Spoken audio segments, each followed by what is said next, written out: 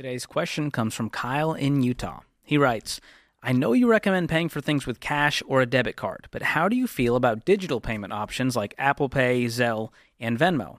It's easy for me to just pay with my phone, but it almost feels like play money at this point. Should I stay with what's convenient but a little harder for me to track with digital payment, or what's more cumbersome and takes more time to deal with pulling our cash and splitting everything up? Feels like I can't win either way. The classic millennial problem, Dave. Stuck between a rock and a digital hard place here. This is difficult. But this is true. I've been seeing these videos where people feel like when it's digital or it's on a gift card, there's so many ways they don't feel the pain at purchase. And so I love that he's asking this question because he's recognizing this. He's self-aware that this is a problem for him. But he's saying, with digital payments, I do see that it's easier to spend. It's even more frictionless. I mean, Apple Pay's tagline is cashless made effortless. They know that they'll get you to spend more if you can just double tap on your phone and hold it near a reader. You don't even need to pull the card out anymore. So that's pretty wild. And I know we're seeing higher levels of buy now, pay later and all these debt issues. But when it comes to digital payments, here's my take.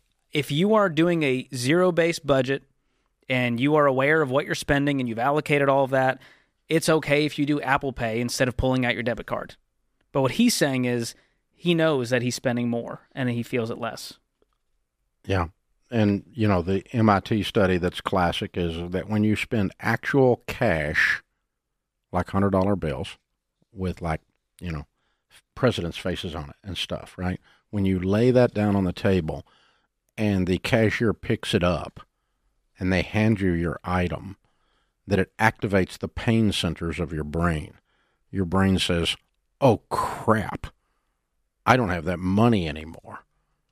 When you use a digital transaction, even a debit card, your brain does not activate. It doesn't show that. The pain centers are not activated, meaning that you're not emotionally registering the fact that you're spending money. Consequently, you spend more, the less friction there is. Now, all marketers know this. Every one of us that have a web store, anyone of any sophistication anyway, we are constantly measuring anything that causes you any kind of problem. Anytime we make you click one more time, we lose a bunch of you. And you don't close the sale. You abandon the cart. And we have to make it super easy. The easier we make it, the more of our stuff you buy. All of us that have a web store know that. And so the ultimate example, of course, is, as you said, I think the newest ultimate example, before this it was Amazon Prime, because you can just, you just push a little yellow button that's even the color has been tested. We've tested different colors on submit, on an order, and different colors cause you to buy more. Oh, if it's green button, if it's a red button, yellow button. And with different products, it's not the same color even. Wow. Sometimes it's a different color with a different product. But that's how detailed we get into your mind. How easy are we making it on your emotions to where you just don't feel the knife as it goes in, right? That's what that's how marketers are doing it, okay? This is how it really works in the digital world. So Amazon Prime, you don't have to enter your card number, you don't have to enter any shipping information.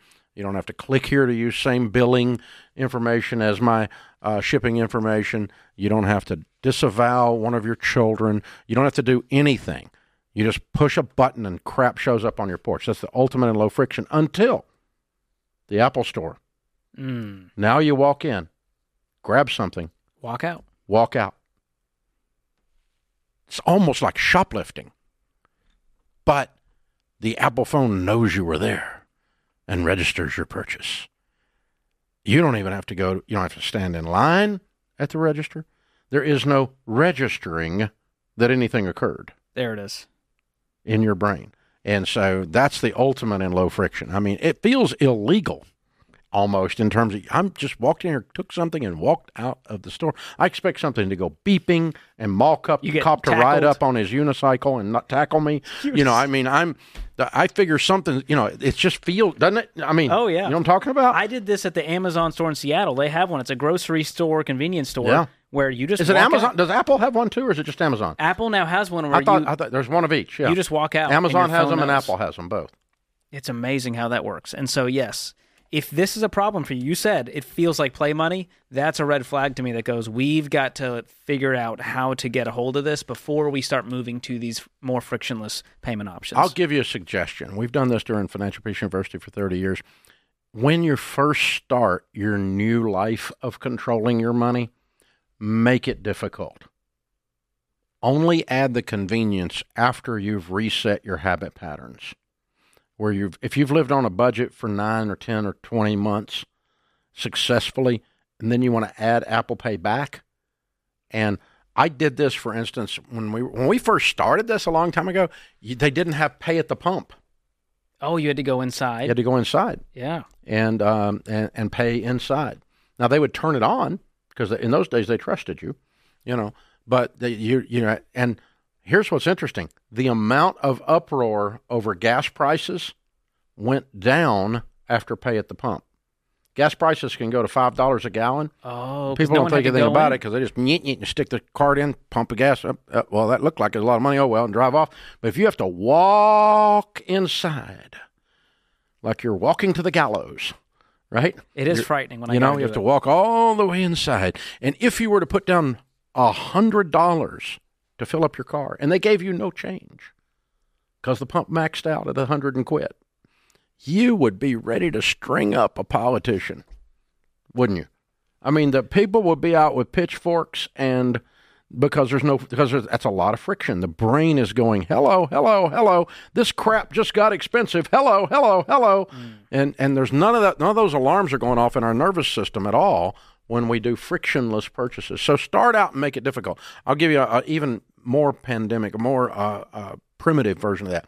When you first start, break your food budget into two categories: restaurants and groceries.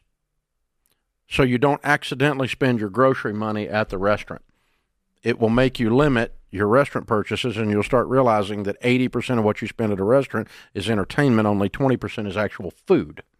And you'll realize that when you separate them. When you put it all in one food budget, then you can rationalize your butt off and just go out to eat all the time and go, my food budget, I don't have enough for groceries. Must be Biden's fault.